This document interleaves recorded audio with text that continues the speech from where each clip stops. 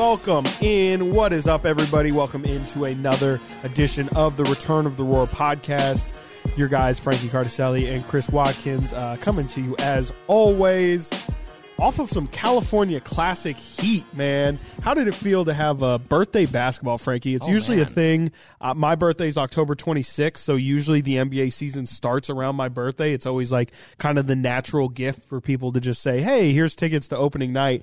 How did it feel to actually have basketball on your birthday during the summer? It's been nice. The California Classic has kind of fallen on my birthday. I think this is a third year or fourth time. Okay. But the Kings lose every time. Oh, they lose my birthday every year. And from someone who grew up loving the Sacramento Kings, I would just love for them to win one time. And they did. It was a great day. It was a great time. Everyone just seeing everybody. And I don't know how everyone knew. I think Brendan might have had something to do with telling people. It was your birthday? Yeah. I don't know. That's a good question. I don't know how that ended up getting leaked. I didn't go on Twitter and say, it's my birthday. Yeah. I didn't do that. So it was a great time though. Keegan Murray, we thought the 29-point outing was a nice birthday gift. Sheesh. But last night, man. Yeah, he had something else cooking. He had something else. I mean, have you been seeing all the jokes about it though? All of the people are saying, I can't remember who tweeted it by saying Keegan Murray really showed up, was Kevin Durant for 2 games, and then just left without any explanation because we did not get to talk to him last night in the media availability. They did not give Keegan Murray, which is fine. It was a decision they made. It was a decision they made. Keegan did speak after the game on the 3rd. Sure. But seeing that it was the last time that any of us are probably going to talk to him until next season after a 41-point outing, which is the most points that Keegan Murray has ever scored. Well, maybe in a game that wasn't high school. He scored 37 at Iowa. That was his career high in college. Then he scored 30 for the Kings last year. Scores 41 in Summer League, which I think people need to stop looking at it as, I mean, I don't know how you look at it, but it's not like earth-shattering.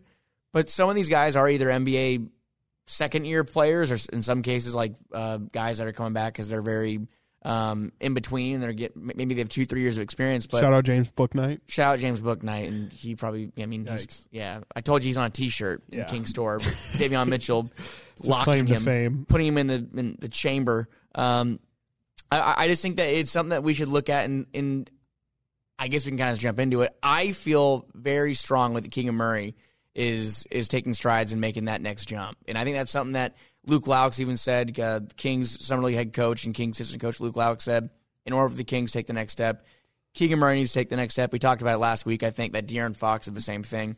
In order for the Kings to really make a jump, they need Keegan to turn into that scorer, a guy they can go to. Harrison Barnes is not really that guy anymore. He wasn't last year. We saw him kind of take a step back, and he was more of a fourth option. Keegan needs to be a guy that probably takes the second most shots on the team, or they need a guy like that, in my opinion. I mean, I don't think Domantas Sabonis is a guy you can look to as a guy that's going to get you 20 points a night. That's just not who he is. He's more of like a 13-point, 15-rebound guy. But was Keegan Murray's performance in the California Classic encouraging to you at all? Maybe not. Like, I don't need you to sit here and say you think he's going to be the next Chris Middleton, but were you at least encouraged by what you saw from him? Sure. I mean, yeah, he's adding little things to his game that are going a long way. Like, you know, he's still playing kind of the same style that he was playing last year, but he's throwing in dribbles now. Like, he's putting the ball on the deck. You're seeing him take shots off of the bounce, something he rarely did last year. Bringing the ball down the floor, finding guys in the corner, driving. He had his 41st point was a nice little drive that he had and a weird little hook shot over the head. Just like little experimental things like that are the things that are having me feel so positively about the direction Keegan's going right now. I don't know, come regular season time, are those little tiny advancements gonna make him a 20-point per game scorer in year 2? I'm not ready to go anywhere near that, but I think it's just positively that he's getting better and he's diversifying the kind of shots that he's able to make. It's not just come off the screen, don't dribble, and shoot the ball, as quickly as you can. There's a little bit of, I don't want to use wiggle because that's the term that keeps getting thrown out. That keeps being put out there a lot. Little spice. There's a little sauce to Keegan's game now that just wasn't there before, and I think adding that in year 2 is a good baby step to take. And then again, like, this is a guy who can continue to add to his game year after year after year. So if this is the improvement that we're seeing from year 1 to year 2, I'm excited to see what happens during year 2 and then what happens from year 2 to year 3. I think it's just a good sign for his progression right now. It's all about progression, progress, and I think we saw it a lot during the season too, as far as we talk about it a lot. And I don't mean to keep echoing what I said before, but every time he was challenged this season, he answered the call. Yeah. Rebound more, check. Be more aggressive on offense, check. And I think one of the things that we didn't really see during the regular season was him being aggressive and getting to the free throw line. That's the thing. And I think it was pointed out to me last night, he averaged 1 free throw a game last season. 1.1. Last night, 13 of 15 from the free throw line. Yeah. Because he's attacking. And in college, I think we talked about it. We were talking about last night with Brendan, how in college he was that guy who would just kind of go in the paint and try to work his way to the basket. He was doing that last night. And also making the Heat pay on the 3-point line. 6 of 11 from 3. Like you said, there was a couple of times last night where he literally was hitting step backs over multiple defenders. Crazy. It just didn't look like Keegan Murray. If I were to take my contacts out, and I'm very blind when I do that, and I were to just look, I would be seeing someone doing some crazy basketball shot-making moves here, but I would not imagine that's Keegan Murray at all, especially after what we saw last year. But 2 games, California Classic, they're fun. That's the last we're probably ever going to see of Keegan Murray in the Summer League. Bye. So he had probably one of the best NBA Summer League careers of all time. We can think about last year, MVP. Sure. So that's great. He can hang that on his wall of accolades. Yeah. I guess we can look more into Summer League next week when we have a couple more games. Yeah. I was thinking about I have to write an article tomorrow about what to watch for during Summer League. I don't know, because without Keegan Murray playing, I don't know who's going to be the top offensive threat. I think that's what to look out for is who's going to step up. I mean, somebody's got to step. Like Keegan is, he scored just about 70. He scored exactly 90. 80. I'm sorry, my math is terrible. 40 and God, my math is terrible. I think he averaged 35 a game. I'm sorry. You're saying for his entire Summer League career? For the Classic. For the Cal Classic, he scored 29 points and 41 points. 70. If my math is okay, that's 70. There we go. So that is, and that, to your point, that's 35 points per game. We're really good at math. So, Keegan, I mean, that's what they're missing. They're missing 35 points per game that they need to make up. The team looks like they were relying a lot on Keegan Murray on the offensive end. Like in game 1, Jordan Ford had a good offensive game. Yeah. We've seen Colby Jones have 2 okay games. I think he scored 11 in both games, or 11 and 10 in both games. And besides that, it's been Neemias Queta barely scraping 10 and 10. And Alex O'Connell last Alex night. O'Connell had 14 in that game on Wednesday. But someone is going to have to step up and be this. Well, I shouldn't say have to. I don't want to make it sound like there's any sort of importance on these games. But, the Kings someone else is going to step up in terms of the scoring load once Keegan isn't playing in Vegas, and I just wonder who that is. There's not really after those 2 games, it doesn't really seem like anyone is prime for the taking of that role. A quick thought, and then we can move on to more pressing matters. We'll have a lot more Summer League stuff I think to talk about next week. Quick side note was Keegan Murray also 4 blocks last night. That's also part of his game. I think we really need to see him expand on being a defensive guy that can guard. I think as Tobias Harris, be the guy that can guard the best player on the floor. I don't think we want to have conversations about trading Keegan Murray for a crumble cookie like Sixers fans are talking about Tobias Harris. That's pretty funny. And then one thing I want to talk about, because you're talking about guys that need to step up.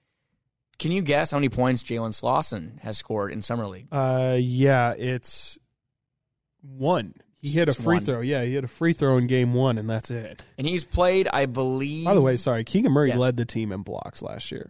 I just want that to be. That's crazy. In total blocks, 42 blocks last year. We sneak preview. We have a question of what is the team's biggest weakness after free agency, and I think I know my answer. But just wanted to sprinkle that in. Jalen Slauson, obviously, let's not tear the kid down for 2 California Classic games, but like to see him get more involved in the offense, especially when he's probably going to get a bump in minutes, because that's a position of need there, the forward spot. Yeah, I think he's going to have to show something in Vegas if he's going to want to. I mean, I assume he's probably going to get the two-way deal, but if he got it. He did. Okay, yeah. So he's going to be on the two-way deal. But you would like to see some sort of offensive game. I know he compared himself to that of Draymond Green. In that sense, Draymond is by no stretch of the imagination a scorer. So except for game 5. Yeah, game 5. That wasn't great. We don't need to bring that. That might have been arguably worse than game 7 in my opinion. By the way, game 5 was. It was not fun. Let's not rip that one open.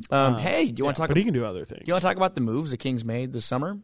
Yeah, or lack thereof moves, am I right? Oh. Gosh, man, okay. You have no idea. People... Nice to peel back the curtain. How you think? People are upset. No, it's just, man, like... Really? I think people have kind of come around. They've come around, but as it was happening, people were losing their minds. People were losing their minds. I think you're referring to the first move on the list here, which was... All of it. No, people Harrison are like, Barnes. They're running it back with everybody. That's a problem. Yeah, and that...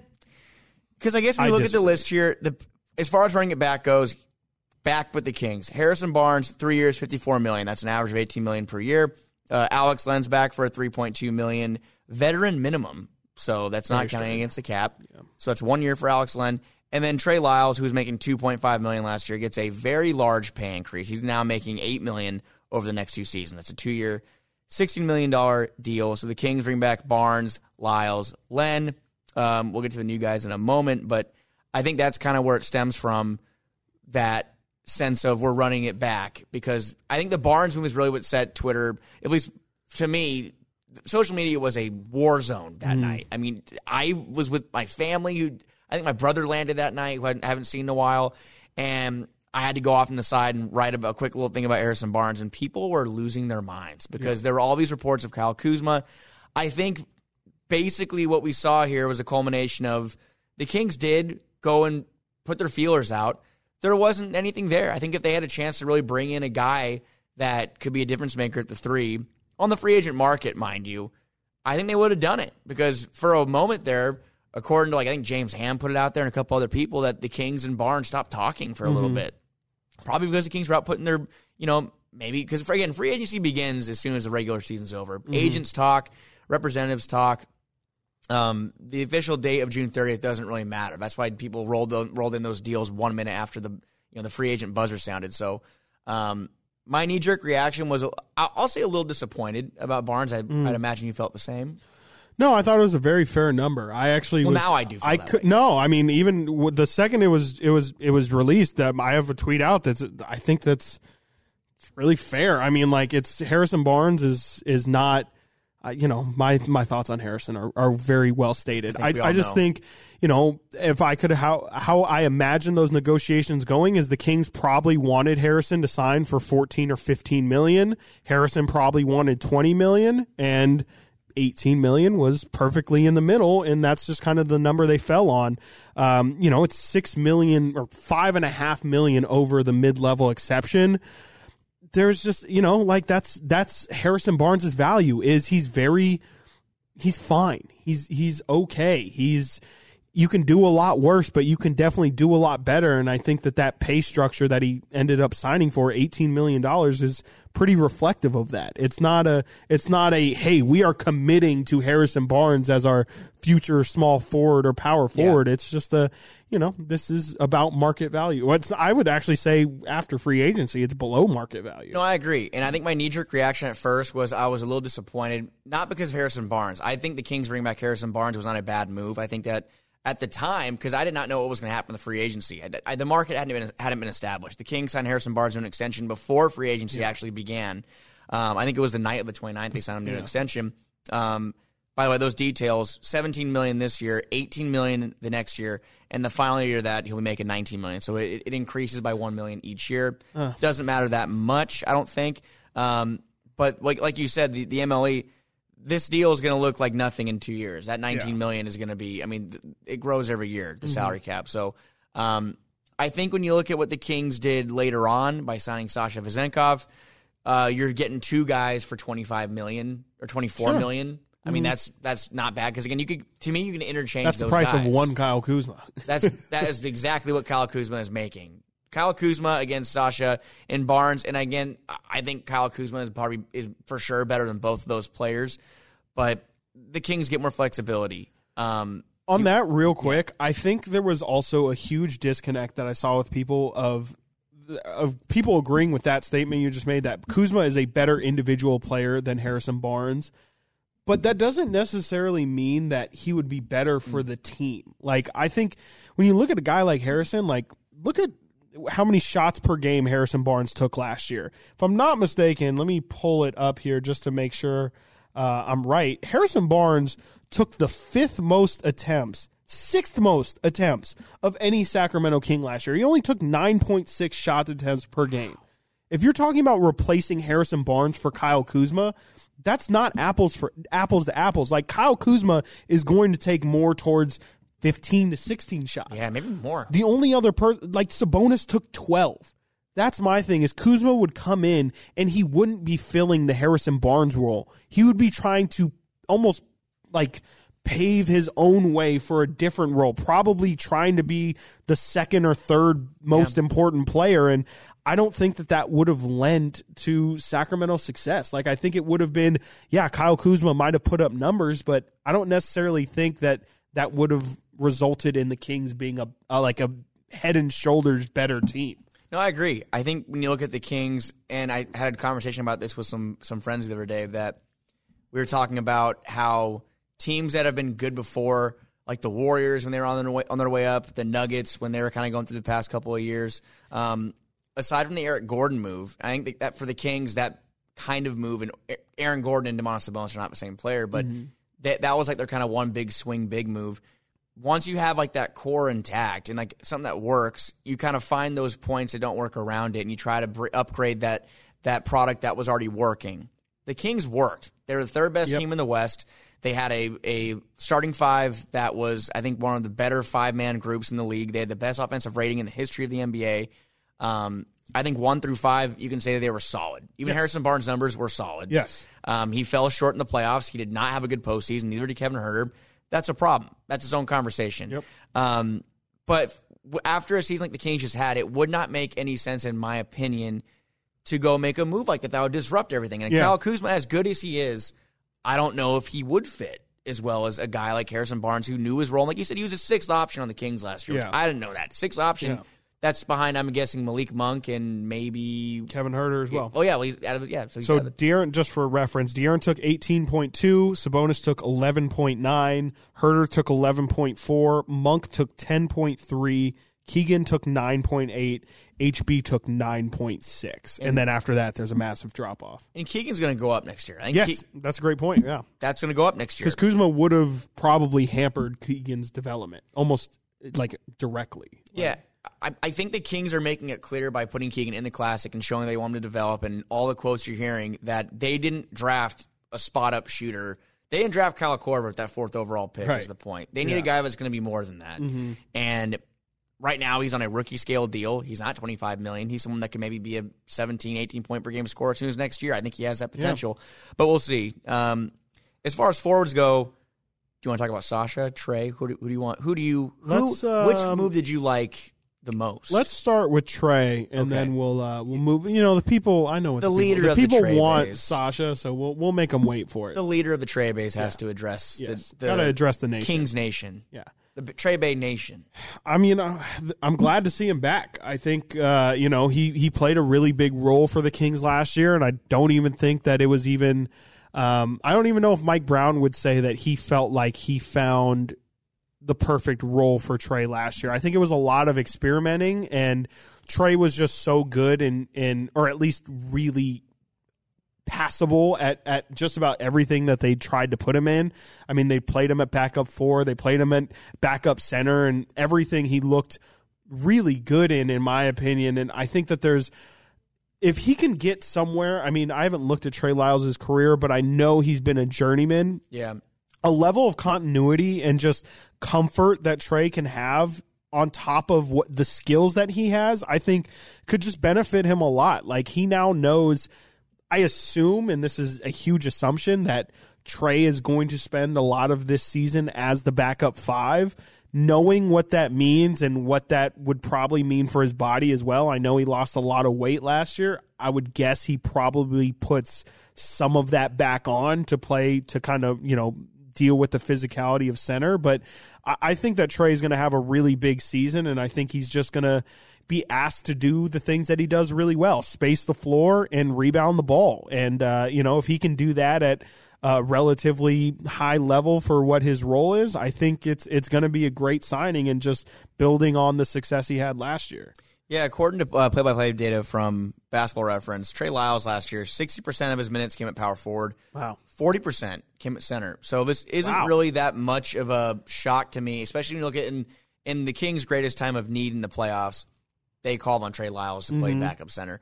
And especially when you see the Alex Len move, too, who I think the Kings really kind of figured out. By them bringing Alex Len back, to me, it tells me they saw what he provided down the stretch and were like, well, we probably should have made him kind of integrate into the offense, or not the offense, but the lineup a little more early on, because he is a guy that can go out there and get you rebounds and just be a big body and set hard screens. A guy in a pinch you could use for certain matchups. But Trey Lyles is a guy that I think is I think you can pen him in as the backup center. I think so. But obviously, if Sabonis gets hurt, that's where things get a little blurry. To say murky, that's an understatement. But it's also one of those things where it's kind of like they say about backup quarterbacks, where it's like if your starting quarterback's hurt, you're kind of screwed anyway. Yeah. So if Sabonis gets hurt, Kings are probably screwed anyway. It kind of doesn't matter if they have Mason Plumlee or Trey Lyles in there. They're not going to be the team that they should be if Sabonis isn't playing. Yeah, like Fox too, the same thing. Which is a problem the Kings ran into. But they get. I mean, Davion Mitchell really struggled last year as a starter too. But just a quick thought on Trey Lyles. Yeah, I think he's a great fit for the team. He wants to be here. He was already on social media the minute it got announced, saying let's run it back with Sacramento. Got announced right as the free agency began as well. Was one of the first names off the board in free agency. So it was quick. And hey, man, he's a stretch 4, stretch 5. He is a good rebounder. I think he averaged 4.1 rebounds per game last year, and while he was playing 6. He only played 17 minutes per game last year. Yeah. So per 36, that's got to be pretty good, right? More math. Per 36. It's 9 rebounds per game, so not bad. He's a great rebounder. I mean, just the level of effort that he shows on rebounds it's promising enough for me. And his per 36 numbers are really good: 16.2 points, 8.7 rebounds. Just a really good player and somebody who knows his role as well. Like, isn't somebody who's going to try and ever do too much or step outside of who he is. I just think Trey Lyles is a really good piece, and I'm glad that they were able to retain him at a relatively fine number. Like $8 million is probably what a guy like Trey Lyles should be worth to you, and good to see him finally get paid. Yeah, Trey Lyles, guy played for winning programs, obviously Utah, Denver, San Antonio, and now with Sacramento. He's just a guy. It's a glue guy. Other quick moves before we get to the big one, Sasha. The Kings did sign Colby Jones to a 4-year second-rounder exception, which is new. It's in the CBA. Yep. It's a new deal. But it's a full roster spot. Slauson, like we talked about, gets a 2-way spot. He'll be splitting time with Stockton and Sacramento, along with Keon Ellis, who's back. He has his second year. You get 3 years as a 2-way player, which is an interesting thing I'm going to write about this week, too, I think. Neemias Queta is currently not signed to a deal. Yeah. So I think that he's probably looking for a full deal. I don't know if the Kings are going to give that to him. But he is currently not occupying the last 2-way. So the Kings do have a 2-way spot open. Yeah. They have 1 roster spot open that could also make it 2 if PJ Dozier's deal is not guaranteed. Right. Keep an eye out for that. That's Monday the 10th, July 10th. PJ Dozier has a $2 million contract that needs to be guaranteed. It's like not an option or anything like that. It's like different. The Kings can choose to guarantee it or not. That would open up another roster spot. Haven't seen him around, so something tells me that they probably won't pick that up. I think he give more flexibility, and I think it's not really a position of need right now. The Kings have guards because they acquired a guard. They acquired officially today will take place Chris Duarte from Indiana. I believe he's making $4 million that'll go into the Kings salary cap. He's a guy that I think is going to battle with Colby Jones for like those TD spot minutes. I think he's going to play backup 3. Really? Yeah, I think he's going to back up Keegan. So he's the backup 3. I think he's in the rotation. Okay, so it's like him over Kessler, you think? Yes. Okay. Yes, definitely. Well, Kessler's pretty raw. Like I like the potential of Kessler. He's also very young.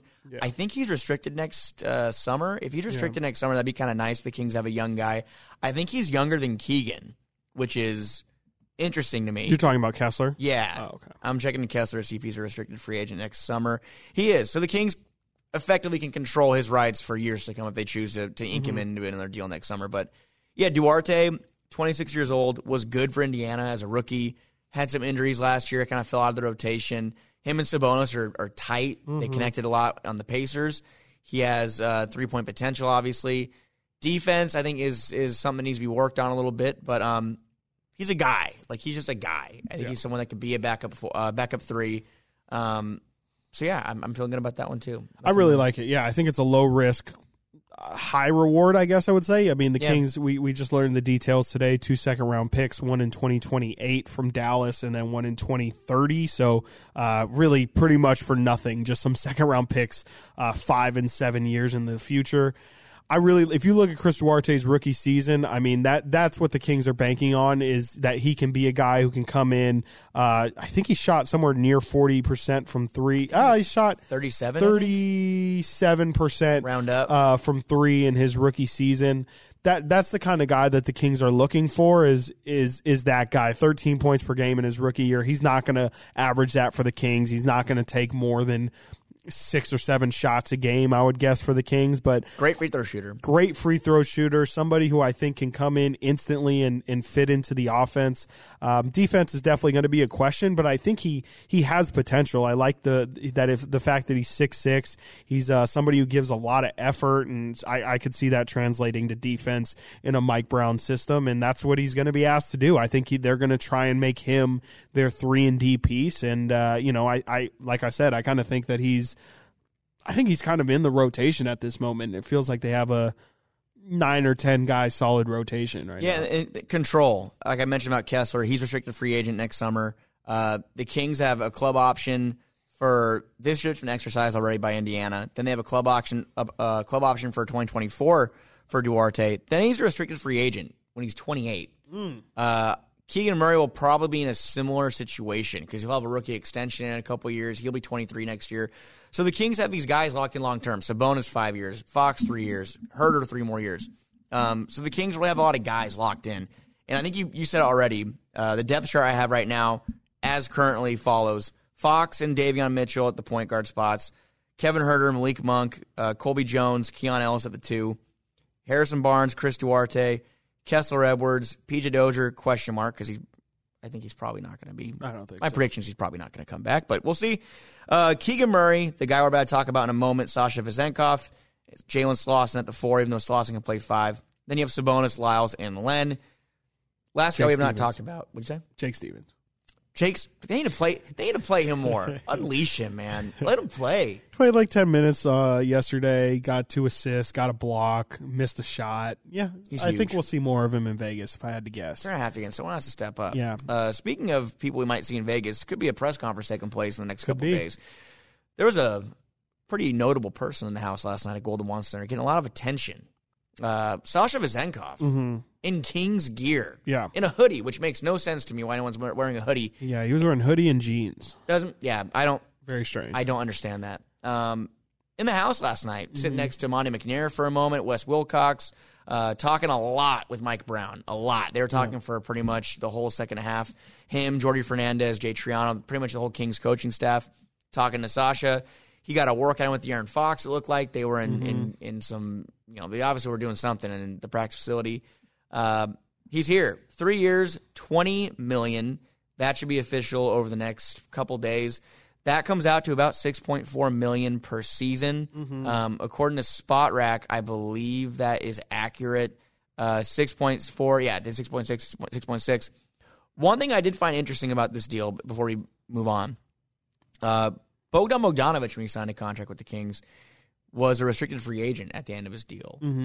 At the end of Vezenkov's contract, it says he'll be unrestricted, which I don't really understand that because I could have swore a couple of days ago it said restricted. Maybe in the new CBA I haven't read the 700-page CBA yet. Yeah. And that's off spot. Who knows if that's, that could be. They know their stuff. Yeah. I mean, sometimes, especially in the early process, that stuff might not be official. So who knows? We talked about it a little bit last week. Now I think you can get officially. I'm sure you're giving him on the air. Chris Watkins, by the way, everybody, has a show now officially. How's it going? 10-2, almost a 2-6. 10-2. 10-2. Sacramento Sports 1140. Yes. Whitey and Watkins, I'm sure you've talked about it a lot already, but what is your official stance on Sasha Vezenkov? Are you excited? Do you not care? Are you neutral? Are you upset? I'm very excited. I mean, I'm excited to see what he brings to the team. I think he's going to be a massive part of what the Kings hope will be an improved team this year. Like, I think Keegan and Sasha are probably the two most important players in terms of the Kings getting better this year. I think those are the two that they're really banking on to take them to whatever the next level is. I think he's going to be instant offense for sure. I mean, it doesn't take much imagination to see how he's going to fit into their style of play and into their offensive schemes and systems. He's a movement guy who loves to move off the ball, can shoot the ball with the best of them already. It's a strange-looking jump shot, but he knocks it down most of the time. It's going to be the defense that's the concern, but that's really the story of the Kings. So I think there's going to be a couple nights where Sasha Vezenkov, I think there's going to be a lot of nights where Sasha Vezenkov is one of the end, in the end starting, or not starting lineup. Closing lineup is the word that I'm looking for. Thank you. In the closing lineups, and I think there's going to be 4 or 5 games where it's going to be like, wow, I think that was the Sasha game where Sasha has 20 points and is like a major contributor to success. I think he's going to be really big for the team. Man, I'm thinking about lineups of just how fun it could be too with Fox, maybe Malik Monk, Keegan Murray if he's on, obviously. Then you have Sasha and Sabonis. That could be a fun closing lineup right there. There's a lot of interchangeable things that could be fun with that too, like Kevin Huerter in the lineup like that too. Just a lot of shooting. Maybe they go a little smaller and go Fox, Monk, Huerter, Murray. Now you can't play Sasha at the 5, but you get what I'm saying. The point is they have shooters. They have a lot of versatility. A lot of shooters. And I think that kind of gives that flexibility. Like you said, if the Kings are having a night where HB disappears and you need to have something change down the stretch. HB disappearing?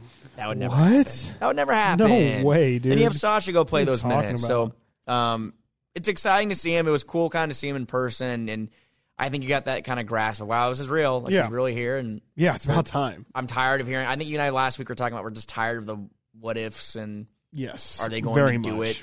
It's over. He's here. It is over. I think all the big moves are pretty much done for the Kings. They might have a couple of fringe moves. My question I have as we get down to the end of it here, did the Kings get better this offseason? I'll just answer my own question before I go to you, Chris, and say, I do. I think they're better. They're deeper, like you said, the interchangeability of the forwards. They have guys at every position except the point guard spot, which we'll get to weaknesses in a moment. But I think they got better. Like we talked about, if it ain't broke, don't fix it. The Kings really worked from an offensive standpoint. They got stronger. Defensive standpoint, I think they stayed about the same. I don't think they got weaker, which is not really a good thing. But they upgraded their offense by gaining more weapons. You keep Trey Lyles. You add Sasha Vezenkov, who is the most hyped European prospect since probably Luka. Not that he's going to be Luka, but he's probably the most hyped since Luka. And then you bring in a couple guys like Duarte, who can be a wild card. You keep Kessler Edwards, who is raw, but maybe you can try to get him and develop in a defensive guy. Colby Jones has potential. I think there's a lot of good guys on this team now, and not many roster spots to work with, but I'd say they did not get worse. No, I definitely don't think they got worse. I think they got deeper, and they definitely didn't bring in the Kyle Kuzma, the Jeremy Grant. They didn't make their top end better, but the example or the phrase that I keep saying is they might have not raised their ceiling, but they absolutely raised their floor. And to me, that's just as beneficial for this kind of team, because I think they laid a foundation last year, and I think people were ready to build on that foundation. And the Kings instead decided to reinforce that foundation and make sure that it's something that is sturdy and good enough to last and won't just be torn down in 1 year after. I feel like people were so quick. I mean, they didn't forget, but it's almost like they're not coming off of 16 straight losing seasons. These things, you can't just flip a switch. I know the Kings got good by flipping a switch like that, or at least it felt that way, but you don't go from terrible to good to championship team, year after year. Like, you got to make incremental steps. And I think Monty McNair did a great job of just making sure that the floor doesn't fall out from under this team. Like, they were a Keegan Murray, Harrison Barnes injury away from really being screwed. Yeah. And I think they did a good job this offseason of bringing in guys like Chris Duarte, like Sasha Vezenkov, like, Colby Jones and Jalen Slauson as well. Like, even those guys add some level of depth and add just toolsy guys that the Kings didn't really have at their disposal last year. Yeah, I mean, I'm just looking at the depth chart again. They have guys, and I think we get to the next question, which is what's their biggest weakness. The only concerns I have right now are if De'Aaron Fox goes down, can Davion Mitchell be a starting caliber point guard? I mean, he's done it before. Can he do it again? Yeah, I think he's a better option than probably what's out in the market right now. But he needs to step up and provide more on the offensive end for sure. And then you said Keegan Murray led the team in blocks last year, and they probably need to bring in a center that has the ability to block shots. Mason Plumlee was a guy that is not really a shot blocker, but he's a really big body that can do a lot of different things. He took a deal for $5 million with the Clippers, which is exactly the amount of money the Kings had to offer as well. I'm not sure if they gave him an offer or not. I think that's more of just like he was like, if you're going to back up Sabonis, you're only going to play 10 to 15 minutes, maybe 20 in a given night. I think in LA, he can realistically truly be like a split starter with Zubac. Is JaVale McGee out there? I hope not. I don't like JaVale McGee. I don't really either. But I'm just thinking of guys that are long and can block shots, and I think that's what we're seeing right now with Neemias Queta is it's a tryout. I think the next week in Las Vegas, the Kings have a restricted.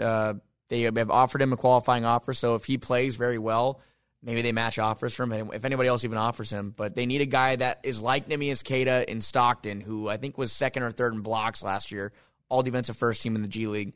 They need a guy like that. So that's what I have here. What's the roster's biggest weakness? I think it's defense, shot blocking. I think it's mostly protecting the paint. Yeah. They still can't protect the paint. They can't battle the Kevon Looney's. They can't protect the rim. Sabonis is not a rim protector, even though he's not an awful defender. I think is what some people kind of paint him to be. I don't think he is the kind of guy the Kings can, I don't want to say win a playoff series with playing him a majority of the time. He needs help. And I just don't know if Keegan Murray can evolve into being that 4-block guy last night. If he can, great. But they need someone to come out and be an enforcer in the paint. I think that's why the Draymond Green noise was so loud. If the Kings have a guy like Draymond Green to play next to Sabonis, they'd be really good. And that would be alleviated a little bit. But I still think they're very weak on defense. Yeah, no, absolutely. I don't have anything to add. I agree with that. You knocked it out. Anyways, the closing topic of discussion, the Kings had a big drop this week. They have new uniforms. New jerseys. I think we talked about it a lot at the arena, but for the people, which one do you like the best? There is the black, I think it's black icon jersey, white association, purple. Don't ask me. Don't know. I was like, just don't ask. I was like, you're going to go ahead, and I'm not going to argue with you at all because I don't know what they're called. I just call them the white, the black, and the other ones. I try my best. Yeah, no, they try and throw statement, association, icon. What's earned? I didn't know what that was. I had no idea what that was. I didn't even know there was an earned jersey. What does that mean? No clue. Not a single clue. I am a boomer when it comes to jerseys. I'm just like, I remember when the home team would wear white and the other team would wear colored jerseys, and that's how you would be able to tell who's home and who's away. And that's still how I'm programmed. I'm not for all this hippity-hoppity, let's have 4 jerseys, and it's just, I'm like oldest man in America, I swear. Yeah. You hated the floors, too, and the Kings are like in 4 floors. You didn't like that either, did you? Yeah, I mean, most of them were bad. They were just bad floors. They were really bad. Yeah. This is the one thing I will say about these jerseys that they've released, and I don't love the white ones, but none of them are terrible, which is honestly a real compliment when it comes to, especially in the era, again, of there's new jerseys every single year and you're bound to have some misses. They're not terrible. The white ones I don't love because the black font, I don't like the lettering. It needs to be purple. It shouldn't be black. The black ones are fine. They look like the jerseys of last year, just with better font. The 2012 13 ones we're talking about. The the Isaiah Boogie era with the cursive Kings. Yeah. It's kind of like that. Yeah, a better version of that. A better version of that. And then honestly, my favorite ones are probably the gradient ones, the ones that they just released. Really? I think they look good in person. It's a cool design. It's not really something I think I've seen before, at least not for the Kings. I think the Miami Heat did have a version of a gradient jersey. It's like the Miami teal Vice. and the pink. It was the second Miami Vice. Yeah. It was like not the solid blue ones with the pink outline. It was the pink and the blue meeting. Teal, like, teal. Yeah, it was. It's a good jersey. It's not my favorite. I don't like the lettering on it. I'm out on the checker. I think it's so stupid. Is it like a whole the king? Is it like the chest? Is it like a chest thing? What is that whole thing? I hope so, because that actually makes sense. I actually never gave it that much thought. That actually makes a lot of sense. If it's not that, then I think it's really dumb. Because they did with the Mitch Richmond jerseys, I hate those. That's like what they're playing off of, though. Yeah. It's like old past meets present. Yeah. I like them though. I think that it's a good jersey haul. I think we can say it's a good jersey haul. Yeah. And I never realized, I thought about it too. It had been 7 years since the Kings had new jerseys, which I think that's the longest. It was a really long time. Because they had the OG, the heydays, 02, the 01, 02, that was last year. They went to the purple Sacramento cross for 4 years, and then they went to where it's a Sacramento home. It's been a 5-year time span. They had the old Kings logo over the Boogie. Yep. I don't know. But it's been 7 years since they opened Golden One. They just went from Adidas to Nike. That's interesting. It's a long time. Yeah, it is. To have one jersey. I don't think the Lakers even did that. They've been changing their jerseys a lot too. Yeah. So that's interesting. Warriors have too. They're fine. Yeah. I mean, I don't have any issue with the jersey. I don't think I would buy any of them. I like them more than the gray silver jerseys that they released last year. It took me a while to come around on them. I think they're okay, but I think these jerseys, like you said, this is a good crop of jerseys, and at the end of the day, I don't have anything really terribly negative to say about them, so I think that's a win. I can't I can't pull off a basketball jersey wearing it. I think we talked about it. The Kings announced their Summer League roster for Vegas before we go. Any changes on here? Just no Keegan Murray, I'd imagine. No Keegan Murray. No. Everything. Keon Ellis, Kessler Edwards is going to play. Neemias Queta is on the roster. There is some questioning. I mean, I don't want to get too deep into the Neemias Queta thing, but he has to be on some. We can talk about it next week. We'll talk about it next week. He has to be on some type of contract apparently to play in Summer League. I just don't know. They never announced anything or nothing's out there about him being on a Summer League contract but I heard he has to be on some type of contract to be playing in Summer League. So, anywho, do you have any hopes? Do you have hope? Do you want a banner? Do you want a third Summer League banner? No, I really don't. Especially with Keegan not playing, you're a hater. I don't care about the results of these games. You might be going out there, man. You should care. I might, but I just don't especially the Kings don't have any high draft picks that they're playing. I guess Jordan Ford's kind of the only at this. I don't really view. I've kind of given up. We can talk about Neemias next week. I've given up on the development, really, of Neemias. I think there's just not really much to watch from this Summer League team that I'm going to watch, but there's not really any exciting, sexy takeaways to watch for on a game-to-game basis. As fun as the past couple of games were, the next couple could be very agonizing if someone doesn't step up and make a huge, someone, we need to go, oh my God, Colby Jones. We need someone to really step up and just be that guy. Who's going to be that guy? Last thing also, the Rashawn Holmes trade is official. He's officially a Dallas Maverick. Goodbye, Rashawn. Your good pal, Olivier Maximus Prosper, also, hopefully that image of him wearing a Kings hat will not come back to bite the Sacramento Kings. Definitely will. He's now a Maverick. Yep. So him and Jordan Walsh. Nothing else really. I mean, if anything else big happens, obviously we'll let you guys know. But I think the Kings are pretty much done.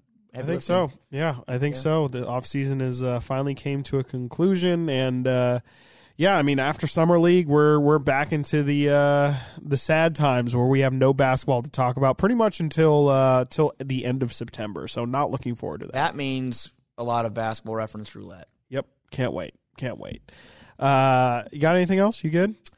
No, I don't think I have anything else. It's been fun. I mean, it's nice to have basketball to talk about, though. It's nice to watch it. Great. It's fantastic. I will say that as painful as the next week could be if no one steps up, and I shouldn't really think like that, but Keegan Murray was basically, a Summer League god. I will be sad when it's over. We will not have any basketball to watch. As much as I love baseball, it's been a nice distraction. So hopefully something else happens, though. Hopefully we get some other big, the Kings they did something we didn't expect. Maybe I'm looking for Darius Baisley. That's what I think they're going to do. Is he free agent? He is. Still a free agent. Go get a defensive wing. I'm sorry. I mean, let's go get a defensive wing. What are we doing here? Yeah. That's the guy that I'm looking at, but who knows? Who knows? The Kings could do nothing. They have a roster spot. They have one more two-way spot. One more two-way spot. So they could be Jordan Ford. Could be a guy like Darius Baisley. We will wait and find out. I'm on board with Jordan Ford being a third-string point guard. I'm on board with that. Yeah, for sure. I'm on board with Ford. Yes. Next week we will probably talk more in depth about Kings Summer League, probably go in more on Neemias Queta and just have kind of fully flush out that conversation and talk about his situation and everything that we feel about him. Who knows? Something else might happen in between now and then. Damian Lillard needs to stop. He needs to stop the Miami thing. I'm tired of saying it. No comment. Chris, I want to go. Chris, I want to go to Hawaii. If I keep telling my girlfriend I want to go to Hawaii, do you think she'll buy me a trip to Hawaii? Just say I only want to go to Hawaii. Also, say going to Hawaii.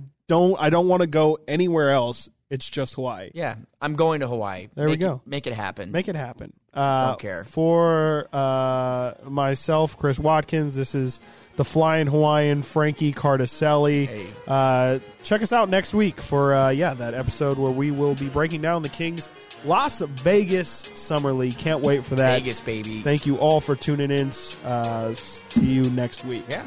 Bye. Peace.